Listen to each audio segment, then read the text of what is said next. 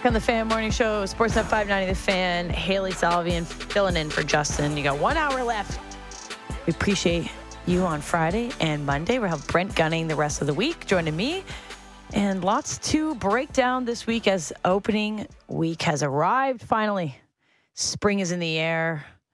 Yeah, it's and snowing. The Blue Jays will play some meaningful games in a few days. And to break it all down with us is our insider, brought to you by Don Valley North Lexus, where you can expect excellence online and in the showroom. Visit DonValleyNorthLexus.com. It's Blake Murphy, co-host of The Fan, Drive Time, and many other things. How's it going, Blake? Good. How are you guys doing? We're good. We are excited. There's a buzz in the air here about the Toronto Blue Jays and Alek Manoah getting dubbed the opening day starter. Now, I felt confidently that he deserved the opportunity, and also I feel like he would appreciate the opportunity quite a lot personally, just with the honor and the chance to kind of rewrite the discussion after the way that the playoff start went. What do you think this means to a guy so young in his career who's already been given a lot of praise and accolade to have this opportunity to kick off a season that means a lot to him? Yeah, I think it's pretty huge. I think it's pretty huge for him and the team. And obviously these opening day decisions, a lot more than just who's the best starter can go into it. And Ben and I kicked it around. We had your pal Julia Kreutz on to kick it around. And we all kind of came to Manoah as the quote unquote right answer, but all for kind of different reasons. You can make a performance case. You can make the case of, he's the guy who all last year, it felt like if you were coming off a bad game or a bad series, he was the guy you wanted on the mound. He was the guy you were pretty sure, even if he didn't have it, would give you, 6 innings, even on days that he didn't have his best stuff. And then the big one, and the one that it seems like, at least from the clips on social, that John Schneider and Pete Walker went with was, well, which of these guys has the potential for this to be their job for a long time, to be the opening day guy? It's been since Roy Halladay where the Jays had anyone start more than 2 in a row of these things. And it's nice to have that level of stability. It's nice to have that, hey, you're our guy, and we know that every 5 days and on the opener every year. And this year, it's awesome. It turns out it's the season opener and the home opener. He gets a double dip. Which guy is that? And Manoah is someone who's only 25, who hasn't even hit the part of his career where he makes money yet. It looks like he could be here for a long time. And that's kind of the way John Schneider delivered the news. Let's not make this a decision ever again. Let's just have it be the regular thing that Alek Manoah is the opening day starter. So I think it's great. I think it probably means a lot to him. And I think it's a good tone setter for a team that has a lot of, fun young pieces that we've watched grow up the last couple of years, but really a team that also needs to turn the page from fun on the rise team to, no, you're here now and you're competing now. And I think that's a good indicator of that as well. I think that's a great next step into where I wanted to go with, but the serious level of this team this year. I mean, I'm sure you've been having the same conversations on the drive home, but on the drive in, we've been talking to insiders that have been down there saying that there's just a different air around the team this year, a level of, dial it in. As you mentioned, it was a fun young team. The expectations are even higher this year, which was to win the World Series, which is a bit strange to say because they were the favorites or up there last year. But do you find that you've heard the same thing, that the Blue Jays are approaching this spring training, especially with having John Schneider have his full first spring training as a manager with the Toronto Blue Jays, with a different level of seriousness? Yeah, I mean, I haven't been down there to experience it myself, but you're right. Like, we talk to the same kind of people, and that does seem to be the tone. And I know people will use the home run jacket as a sort of avatar for that, right? It's gone now. Some other team is using it, apparently. So yeah, like that element's gone. But realistically, I think, and to plug something here, I wrote the kind of season essay for the Jays at Baseball Prospectus this year, and that's kind of what it was about. That on the way up, Pat Riley used to call it the innocent climb. It's everything's fun. No one's looking at their next paycheck yet. No one's fighting over opportunities. And if you don't go all the way, you're still in that part of the development curve where you can look at moral victories. You could look at things like, hey, 2020, the Jays get a taste of the fake expanded postseason. 2021, the Jays get a taste of a playoff race down the stretch. Well, all that stuff's gone. And 2 playoff games last year didn't really satisfy anyone. I think in baseball, you can't you can always want the World Series, but the playoffs get so random that it's hard to say World Series or bust. But I do think this is a team that should come into the season thinking, okay, well, let's take the wild card nonsense out of it. Let's win the division. And then that's already a leg up. Like, that gets you through the first round. That puts you in a better spot for the second round. And it also kind of makes a statement to teams like the Yankees and the Rays and the Orioles, who I'm seeing some people pick for a playoff spot. Even though, last year might have been a little bit too early for them. So yeah, I think that's where the bar needs to be. And I think, I don't think the bar was too low last year. It wasn't serious enough. But if you keep doing the incremental thing where, every year you just get a tiny bit better and that's a positive, well, you'll win the World Series eventually, but it'll be in like 2072 or something like that. So I would prefer that to be 2023, maybe 2024. So I think division should probably be the target. And that's a nice stand-in for just a really serious start to finish quality baseball season. None of those kind of 2-week layoffs that they had last year. So obviously, Blake, we're getting really close to opening day here, and John Schneider's made some decisions final this week, Manoah being the open day starter, one of them, and that Kikuchi is in the rotation. Yeah, baby. What's your level of confidence in the Jays' kind of starting 5 pitchers here this season?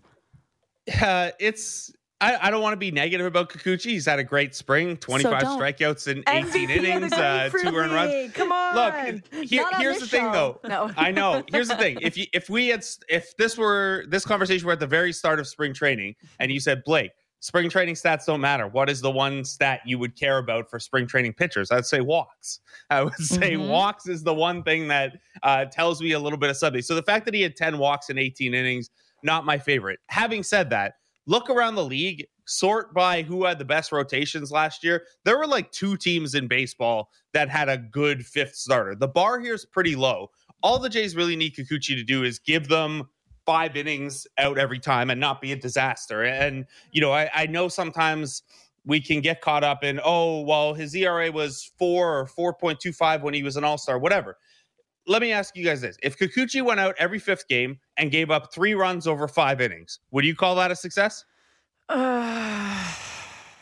Depends what Barrios is doing. Yeah, okay. But it's not bad, right? Like, it's not the end of the world. Yep. That's an ERA of 5.40. Like, no one would look at that ERA and be like, yeah, that's awesome. But with this offense and with how good the top 3 in the rotation are, you can survive with Kikuchi not being like all-star version of Kikuchi. So to answer the actual question, like, no, my confidence level hasn't changed a lot, but my bar for him was pretty low anyway. So I don't know, a lefty that throws that hard and has 1 or 2 good breaking pitches like that, I'm always going to have a little bit of patience with.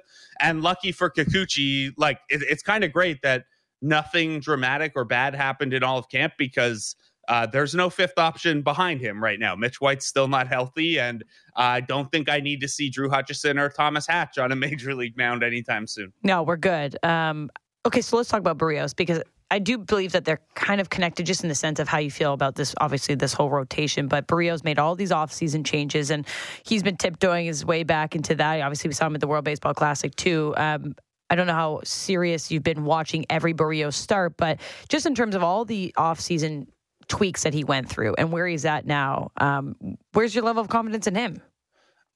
It's interesting because, Barrios challenges the nerd in me, because a lot of the more advanced metrics still really like Jose Barrios. So you look at Eno Saris's stuff metric from The Athletic, or you look at this new like machine learning pitch bot thing that Fangraphs has, or you look at some of the, pitching projection systems that use multiple years, and they all say Jose Barrios was the exact same guy for 5 years before last year, and he was really, really good, and nothing really changed last year. He was just bad. So we're going to bet on all those years where he was good. And that's cool. That's really encouraging. And then like the like jock or bully side of me like beats up the nerd and is like, yeah, but did you watch him pitch last year at all? Like, go sit in your locker and let's not look at those projection numbers. So I'm torn a little bit on it. I don't love, and we talked to Ricky Romero about this on the show on Friday.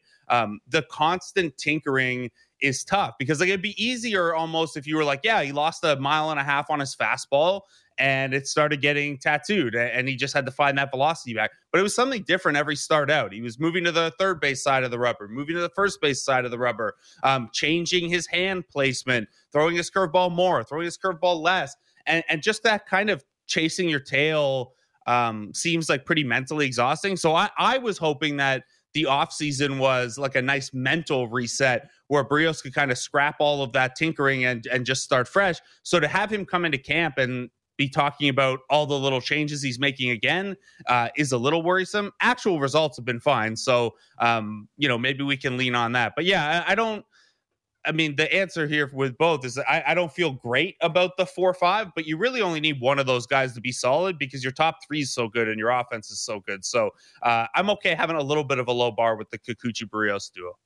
Is there a major question in your mind, Blake, that hasn't been answered yet through kind of training camp and spring training? I know the team was, more or less set from a roster building standpoint. There's been some, I guess, roster battles we could say, but nothing, super major or top of mind. But are there any questions that you still have about this roster heading into opening day?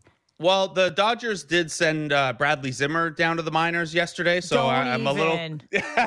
No, they won't do that. They will. I think they're done. They've got their own Bradley Zimmer in Nathan Lucas now. It was funny to see him like competing for a Dodgers job though when the Dodgers are the Dodgers. I would say the questions that I have are more kind of like big picture strategy. So one of the things I'm really curious about is, with the new rules and with John Schneider, since the day he took the job, saying he wants to be a little bit more aggressive, who's going to have the green light on the base paths? Right now in camp, the only two guys that seem to have had the green light are Bo Bichette and Whit Merrifield, and they're a combined 5 for 10 stealing bases. So that's not great. But this is a team that should probably run a little bit more, has guys low in the order, like Varsho, Kiermaier, Biggio when he plays, Espinal, Whit Merrifield. Those are all guys who can run at least a little bit. So I'm curious to see what that looks like. And then honestly, this is like not to be all Rogers. I'm very fascinated to see what the Rogers Center looks and plays like. I'm still a little surprised that they didn't redo the Dunedin walls and dimensions so that we could get some reps in playing on what Rogers Center is actually going to play like. But it's pretty crazy that we've just had like 30 games of spring. We're going to have 10 road games, and then all of us will get to see this team play in a completely new environment midway through the first month.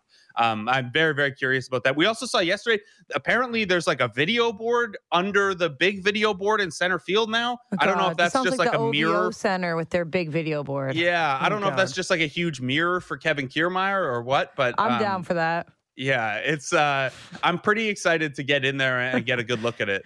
Okay, so there's still some remaining roster spots this week. I don't know if it's a battle anymore because it seems like Otto Lopez might take that final position player spot. Looks like Zach Pop filled that pitcher, I guess, rotation out. You got the AAA rotation with a couple guys that, if we have to dip into that, might not feel as positive. But how close do you think Nate Pearson was? Because he's always an interesting story. Obviously, we've circled this one through a couple times, but it looked like he made a lot of progress in the last year. In general, he was pitching like really well. Doesn't make the spot. Sounds like he's going to go back and play some AAA, which is good. But do you think it was close between him and Pop? I do think so. And I think, part of it is probably also that the second Mitch White is healthy, whoever won that spot has to go down.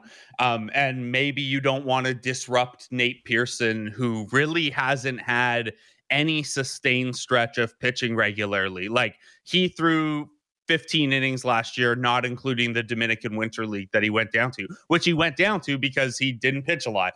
He only threw 45 innings before that, 18 the year before that. This is just not a guy who's pitched a lot. So even though he's moving to the bullpen and they want to use him as this kind of multi-inning reliever, I think it's probably going to be pretty good for him to just get in a bit of a rhythm where he's pitching pretty frequently and being the last guy in the Jays bullpen and then going down to the minors after 3 weeks when Mitch White's healthy or whatever, because Mitch White doesn't have options and can't go down. I think that could be a little disruptive, whereas Zach Pop's done the up and down thing before, and they're probably a little bit more comfortable with that. Although, I don't know, they said that this was done, and then Zach Pop got absolutely torched yesterday by the Yankees. So I wonder if they're revisiting it mentally a little bit. I'm pretty sure we'll see Nate Pearson at some point this year as that kind of multi-inning relief arm, especially now that the Jays granted Jay Jackson his release over the weekend. So that's, that would have been probably on paper next guy up from AAA. I think that's Nate Pearson now. And we know, how quickly things change in the bullpen. Like Taylor Saucedo opened the year in the bullpen last year. Things changed pretty quickly back there. We'll see Pearson, I would say sometime by May, probably, just because injuries happen. And I'd imagine he'll pitch pretty well down in Buffalo.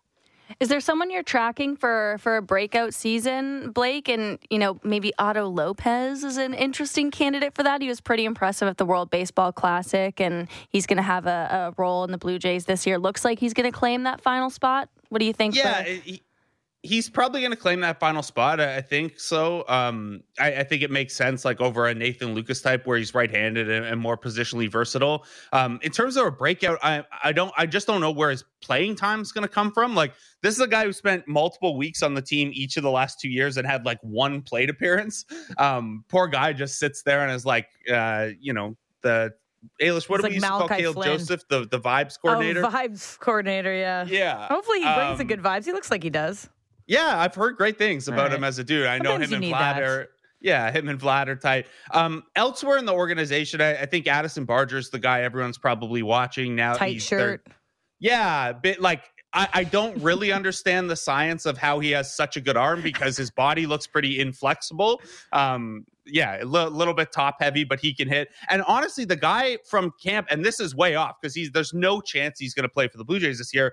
But I don't know if you guys got a chance to see late in any of these games, Peyton Williams, who's like a 6'6", 260 first baseman. He's just a massive dude who's really fun to watch in. I kind of hope he makes it through the minors quickly so we could see him maybe in Buffalo at some point, because watching a guy that big hit is always really fun. So Blue Jays, a lot of new faces this year. I think a lot of people are excited about what Dalton Varsho brings to the team, how possibly he's rotated and catch. I mean, they did the Fangraphs obviously said that, I'm sure you saw this, that Blue Jays have the best depth at catcher of the entire MLB, and he was included in that name because he technically could be. But how do you see them rotating the catching position, and also Dalton Varsho and the excitement level about him and what he brings to this team? I don't think they're going to use Dalton Varsho as a catcher very often. I think they've at least said that it's an emergency situation. I think at the very worst, we saw Zach Collins and Tyler Heineman and guys like that on this roster for times last year, because if you're going to DH Jansen or Kirk fairly often, it's nice to have someone around just in case of injury. Well, Dalton Varsho can at least be that, right? Like, instead of carrying, this year's version of Heineman and Zach Collins is Rob Brantley, who's cool, nice backup catcher to have around, 33 years old and has played 8 major league games in the last 6 years. So don't think you want him in the lineup very often. So it's at least nice you have Varsho as that kind of emergency guy. I think Fangraphs is right, though, that the Jays have the best catching duo. Like, most teams struggle to have one catching duo, one catcher who can hit. I think the only team that has 2 guys that can hit really is maybe Kansas City with Sal Perez and MJ Melendez. And Melendez is kind of like Varsho in that they'll bounce him around the outfield to get him additional reps and things like that. Kirk and Jansen, we have all these newfangled catching defensive metrics, and every time they come out with a new one, Jansen or Kirk or both are right near the top. So whatever the Jays have been doing working on the catchers defensively has been really effective. It's going to be a little tight. I would have said midway through the offseason that I think Danny Jansen and Alejandro Kirk are both like pretty big fixtures in the starting lineup, switching off catcher and DH. But against righties now, it looks like Brandon Belt's going to be pretty much the everyday DH. So that'll pinch their playing time just a little bit. In terms of Varsho, he's going to play every day against righties. I would imagine against lefties, not a straight platoon, but one of him or Kiermaier will probably sit out against lefties to get Whit Merrifield in there, or have Santiago Espinal get in the lineup and Merrifield move to a corner outfield.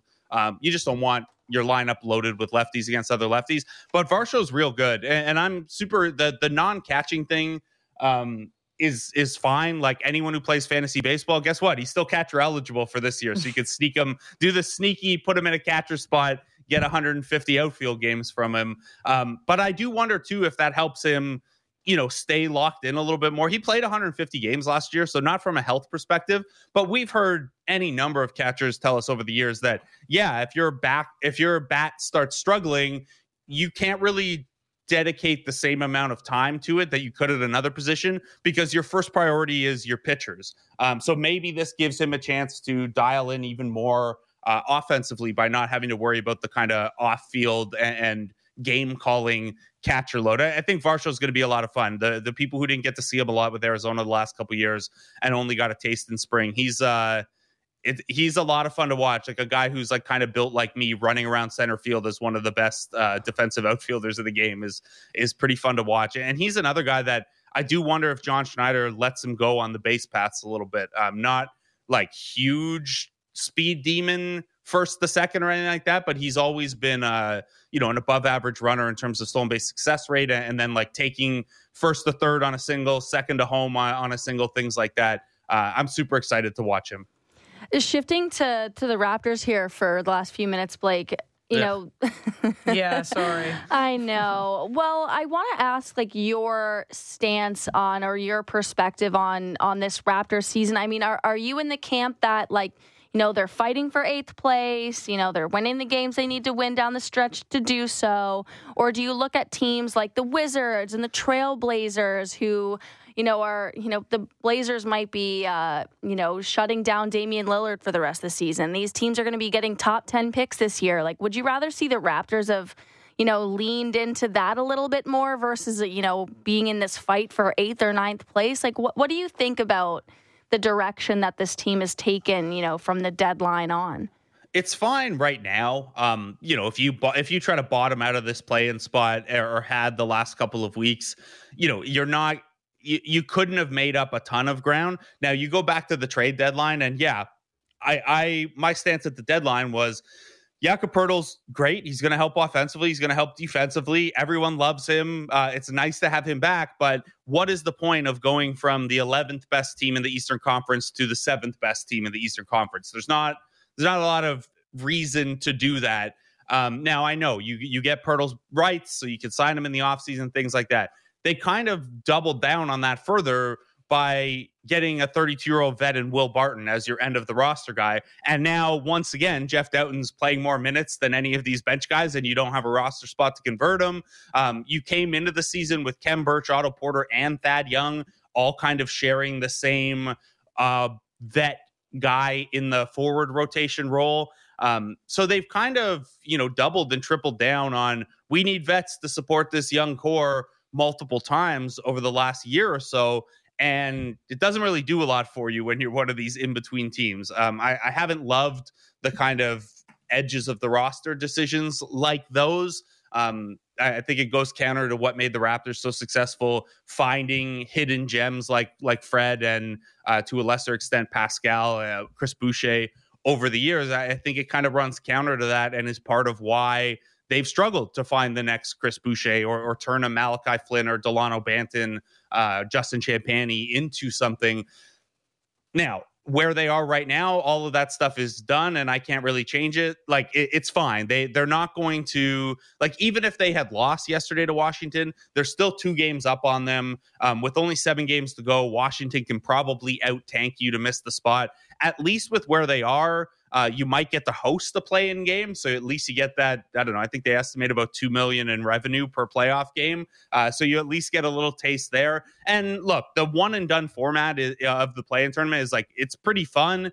And I'm sure it'll be good learning experience for these guys. But I have trouble getting excited or getting too optimistic about anything that is going to result in, the winner of this play-in tournament is going to get destroyed by Milwaukee or Boston. It's hard for me to, after the last couple of years, and especially after last year, where last year's team was a better version of this team, it's hard for me to get too excited about that, even if they're playing decent basketball right now. I mean, we played a clip today of Fred talking about this post game too. I'm sure you've seen it or heard it so far. We're just talking about the play-in and how he doesn't really love it either. But that's kind of the situation that they're in. And maybe the most positive down the stretch is just someone like a Chris Boucher playing well, Jeff Downe Jr. playing well. Like there's been some things that we could take if we look at the future of this Raptors team. But you got to claw your way in. They got to play the Heat tomorrow night, which will be a big one. Our buddy is returning to town, Kyle Lowry. This is a must-win for the Raptors. It should set up for good viewing tomorrow night at Scotiabank Arena. Blake, appreciate you joining us. Oh, how are you enjoying March Madness? Oh, it's great. It's been a lot of fun. I had a friend down at one of the games yesterday, and being there live for a game that ends on a long replay review Crazy. does not sound like the coolest viewing experience. I was also a little disappointed. I know LSU's a way more fun team on the women's side, but I thought it would have been really cool for both Miami teams to have snuck into the Final Four as these like big underseeded long shots, but LSU a little too much to deal with there. It's funny to compare the women's bracket and the men's bracket because the women's bracket's had some big upsets too, but like we're going to see 2 number 1 seeds go tonight, and I still don't think anyone's taking, like, even though we've all been primed over the last couple of weeks of like every upset happens, there's nobody better than a 4 seed in the Final Four on the men's side. Like I still have a lot of trouble seeing anyone beat South Carolina, so that'll kind of be the marquee viewing for the remainder of March Madness here. It does seem like they've got quite the dynasty going on over there. Although Caitlin Clark had a 40-point triple-double yesterday, so maybe if they get Iowa in the finals, maybe if they get Iowa in the finals, then it's a different story. But at least, I don't know. I don't go quite as far as JD as to say like the upsets aren't great because then you get worse games later in the tournament. Yeah, but I never agree with him anyway. Yeah, I do at least like a little bit on that. We're still going to get like Caitlin Clark at South Carolina and maybe Ohio State, our pal Haley McGoldrick's team. Maybe all in the Final Four on that side of things too. The men's Final Four, it's like it's going to be fun, but do any of us know what to make of any of these games or like what to think of them? No, there's not even like big draft prospects in the Final Four. It's a little odd. Yeah, lots of intrigue nonetheless, but it'll be a bit of a different stretch. But you got MLB opening week to get ready for. Enjoy the buzz. Blake, thanks for joining us this morning. We'll chat with you soon. Thanks for having me, guys. This is Blake Murphy, host of the Fan Drive Time, and our insider brought to you by Don Valley North Lexus, where you can expect excellence online and in the showroom. Visit DonValleyNorthLexus.com. We've got Atiba Hutchinson joining us on the other side of the break, captain of the Canadian men's soccer team. They won 2-0 yesterday in CONCACAF Nations League, Saturday in league action. They're coming back to BMO Field tomorrow as they host Honduras, and there's still tickets. We are looking during the break. Maybe we'll head down there. We're going to chat with him. Getting back to BMO Field is always special. First time that the team was out since the World Cup back in November this Saturday. Let's chat all about that and what's next for this team with Atiba Hutchinson on the other side of the break. Everything you need to know about the Blue Jays. Blair and Barker. Be sure to subscribe and download the show on Apple, Spotify, or wherever you get your podcasts. Back on the Fan Morning Show, Sportsnet 590, The Fan. Haley Salvian filling in for Justin Cuthbert today. Haley, appreciate it. You're almost on your way out. You can catch Haley the rest of the week at Hockey Central, 4 to 5 p.m. Eastern on Sportsnet 960, and, of course, writing for The Athletic. And I've got Brent Gunning filling in for the rest of the week while Justin's in Costa Rica. Sounds nice. Someone that's been traveling all over the world. It's Atiba Hutchinson, midfielder and captain of Canadian men's soccer team, joining us this morning. How's it going, Atiba? I'm good, thank you. I'm good, thanks. It's great to have you. Excited to have the squad back in action. First game since the World Cup back in November. A little bit of a time off, a reset. You guys win 2-0 on Saturday to kick off a CONCACAF Nations League action again. What's it feel like to be back out there on the pitch? Feels great. Just to get back together. A few months since the World Cup, and we always enjoy being together and representing our country, putting on the jersey, and it's been a great start to this camp. And we just want to make sure that we had the right approach in that game against Curacao, and we did exactly that. We played enjoyable football, and we played the way we're used to playing, which is our standard. So yeah, it was a great start to this camp, and then another important one here at home, which we're all very excited about for sure. Always nice coming back to Toronto and Canada. So yeah, it should be another good one. Yeah, so Tuesday night, tomorrow night at BMO Field, of course, the first home game since the World Cup. You guys have had some really great memories over this last stretch. You're one of the first players that we've gotten a chance to talk to since the World Cup. I just want to know kind of like what your reset now has been when you look back at your team's performance and how it went for Canada, like maybe some reflections, learning lessons even. I know, of course, winless is the result, but maybe some things you took from it that isn't just the scores. I think obviously it was a dream come true for everybody, involved in the team. I think everybody in the country, we really enjoyed every moment of that. Kind of went by like too fast. It feels like you just got started, and then, we were out of the tournament, which was unfortunate, but, what we wanted to do was go there and, really make a lot of noise, play the type of football that we were used to playing over the cycle of 4 years for the qualifying, and just really put Canada on the map. Most importantly, we wanted to win games, and, we didn't get to do that. But I think, we turned a lot of heads and, opened a lot of eyes around the world, which was something we really wanted to do. And, just an amazing experience overall. We had a lot of people just give us, positive feedback, and just to see the things that had happened in our own country, with the bars and the schools, and just the excitement that it brought to Canada was, very, very special for all of us. And, really made us feel proud. And like I said, we didn't get results. There's things that, we've learned, and we'll just continue to work on to improve, to get better, and just be ready for the next time it comes around, in our home country, in front of our own fans. And we'll just have, we'll be more prepared for it, and really ready to just, do bigger and better things. And TB, you already mentioned that you guys get to have this kind of homecoming. You get to play at BMO. I mean, you're from Brampton, so I'm sure it's always special to kind of come back home and play on that pitch. What kind of, reception are you guys expecting tomorrow night? A nice homecoming from all the Canadian fans. You're going to have, like, friends, family there. What's that going to be like for you? Yeah, like always, we've got a lot of friends and family that come out to support us, but yeah, like you said, it's going to be a special one. You see how it is with a lot of teams that go back to their country for the first game after a World Cup, and just the appreciation they get, and the fans showing all their support, and that's I guess what we're expecting as well at home. I think it'll be a great turnout. They've always been there, especially over these last 4 years for us. It's been amazing to see how much more, people are really supporting this team. And, tomorrow's another start at another 3 years of preparation for the next World Cup. So just all of that, put in together, we're just expecting it to be a great day in Toronto. There's a couple of younger, uncapped players that made this Canada roster for Nations League. As a veteran and the captain of this team, Atiba, what kind of role do you have, or what kind of role do you see yourself having, in bringing these younger players into the team and along in the early stages of their career? I think what's most important is that these guys just come in and they feel comfortable, that energy. They need the energy from all of us, and just to let them know, like, look, you're here for a reason, and what you've done has gotten you to where you are now. So just, feel relaxed. Obviously, you got to come in and work hard, because that's the standard that everybody sets here.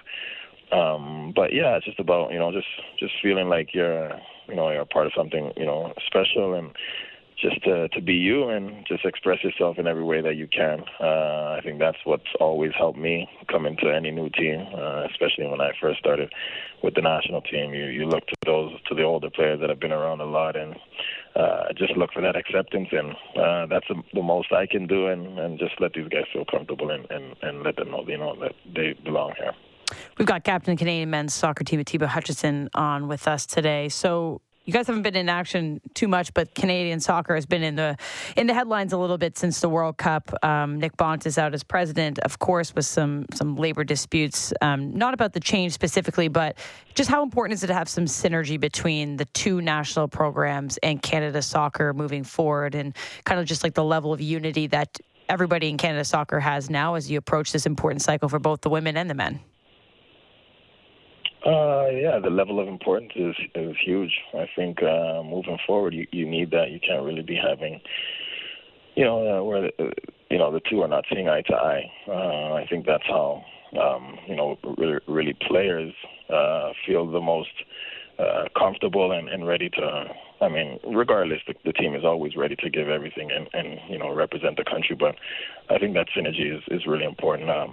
To just build something strong and just have that trust in each other. So, it's really important. Tiba, you guys a win or a draw, I believe, against Honduras would give you guys, qualification into the final. So how big is this game coming up tomorrow? It's huge. It's huge. This is a trophy that we're in the mix of playing for. So, we're here at home. We have to go out there and have the right approach. And if we can continue to do what we've been doing over these last few years, we should be all right. But just mentally, we're prepared. We're going to do everything. Today, it's a quick turnaround for this game. Not too much, time to rest and recover. But, as I said, this is a huge game for us, and we really want to go out there and put out a good performance and put ourselves in a position where we can win a trophy for this country, which we haven't done for many, many years. Here's a weird one for you, but a stat nonetheless. You played in your 37th different country as a member of Team Canada on Saturday night. You can't pick Qatar, but what's been maybe your favorite place to play to represent your country since you've done it all over the world? Wow, yeah, it's a lot of Your passport's been stamped. Yeah, that's a lot of stamps. Wow, I would say now it's Canada for sure. I mean, not just now, but I've always really enjoyed coming home and playing in Canada in front of my family and friends. Just to play at a world stage in front of your people that you've had so much support from, and just to get that backing from a whole country, and it's been getting better and better over the years. So it's always nice coming, playing in BMO, and in recent years, going to other places in Canada and that fan base over there as well, such as Vancouver and Edmonton. It's been really great for me to play, in front of Canada. I always really look forward to it. Well, we're excited to see you here tomorrow night, BMO Field, back in action, back at home. Enjoy the night. Best of luck. We'll chat with you a little bit down the road. Perfect. Thank you, guys. Thanks so much. That's Atiba Hutchison, midfielder and captain of the Canadian men's soccer team, as we mentioned. They're here at BMO Field hosting Honduras tomorrow night. First home game since the World Cup, as he mentioned, and expecting a big welcome home party. And I think we should all be there to do so. And a draw against Honduras tomorrow will qualify them for the finals of Nation League. So as he said, it's going to be, a big one. Beating Curacao also qualified them for the 2023 Gold Cup. So, the World Cup didn't go great for Canada, but they're back in action. They're winning games. They're making it to the finals. So it's good stuff. It's good stuff for Canada. It's all about what you learn in those moments, too. Okay, quick update on the FanX Cup standings. I know this has nothing to do with you, Haley, but just in case Justin's listening from Costa Rica, I once again whooped him in terms of our picks. Didn't win, but our 3 or 5 picks for the match play this weekend. Sam Burns ends up winning, but I had Scotty Scheffler third in terms of the rankings. Cantlay, round of 16. Day, who was my little mid-of-the-round pick, gets to the quarterfinals. Connors and Kistner, nothing. Justin, his best performance was Max Homa, round of 16. So none of us with the win, but I just wanted him to hear it from me in Costa Rica if the podcast is playing that I'm still one step ahead of him, 1,000 to 0 in terms of, I was close. I thought I was going to get another one there, but my guy Sam Burns, who I picked last week, ends up winning this week. So anyway, that's FanX Cup standings. I think we'll do it again this week with Brent Gunning, who's going to join us, which isn't fair because he's a big golf guy, but I'll let him pick for Justin. Maybe we'll see. All right. We got the Final Four set for NCAA March Madness. You got the Elite Eight set for women's basketball bracket as well. You got the Frozen Four in a little while. So none of that to pick from tonight, but we do have NHL, MLB, and NBA to go through. The Jays are playing, of course, their second last Grapefruit League game. You can tune into that at 1 p.m. You can get that at Sportsnet. That'll be a big one because now things are really ramping up here. You probably see most of the actual lineup for the Blue Jays, and we'll keep that going all week long. It is opening week for the Toronto Blue Jays in the MLB, so lots to come for that. Haley, now let's go through your Wake and Rake picks. Do you want to start with yours? We were close, but didn't win on Friday. It's all right. Yeah. New Jersey Devils let me down on Friday. It happens to the best of us. It happens. Yeah. Is there somewhere you're leaning tonight? I mean, the one game that I'm really looking at that I think is intriguing, I'm not, the Devils are actually one of the options here, but I'm not going to do that again. We're not going back into the Devils. I might be. Is the Seattle Kraken Minnesota Wild game. The Minnesota Wild have a pretty decent lead. Like, they're first in the Central Division right now. Colorado Avalanche are creeping up. But the Seattle Kraken are first in the wild card. They're trying to get back into the top 3 of the Pacific. So this is going to be like a playoff type game. The Kraken would be, what is it here? Plus 110. Yep. To bet on the Kraken on the money line. Or it's 180 for the Wild to cover the puck line. The puck line. So I'm either going to go with the Kraken winning or the Minnesota Wild winning by 2. I mean, I saw that Kraken puck line. I thought, I like the Kraken as of late. Yeah, I think I like the Kraken here. This is obviously a big game. Like I said, they've dropped down into the wild card. They were holding on to a pretty good spot in the Pacific, top wild card spot. They've got a 3-point cushion, 7 points up on the Calgary Flames.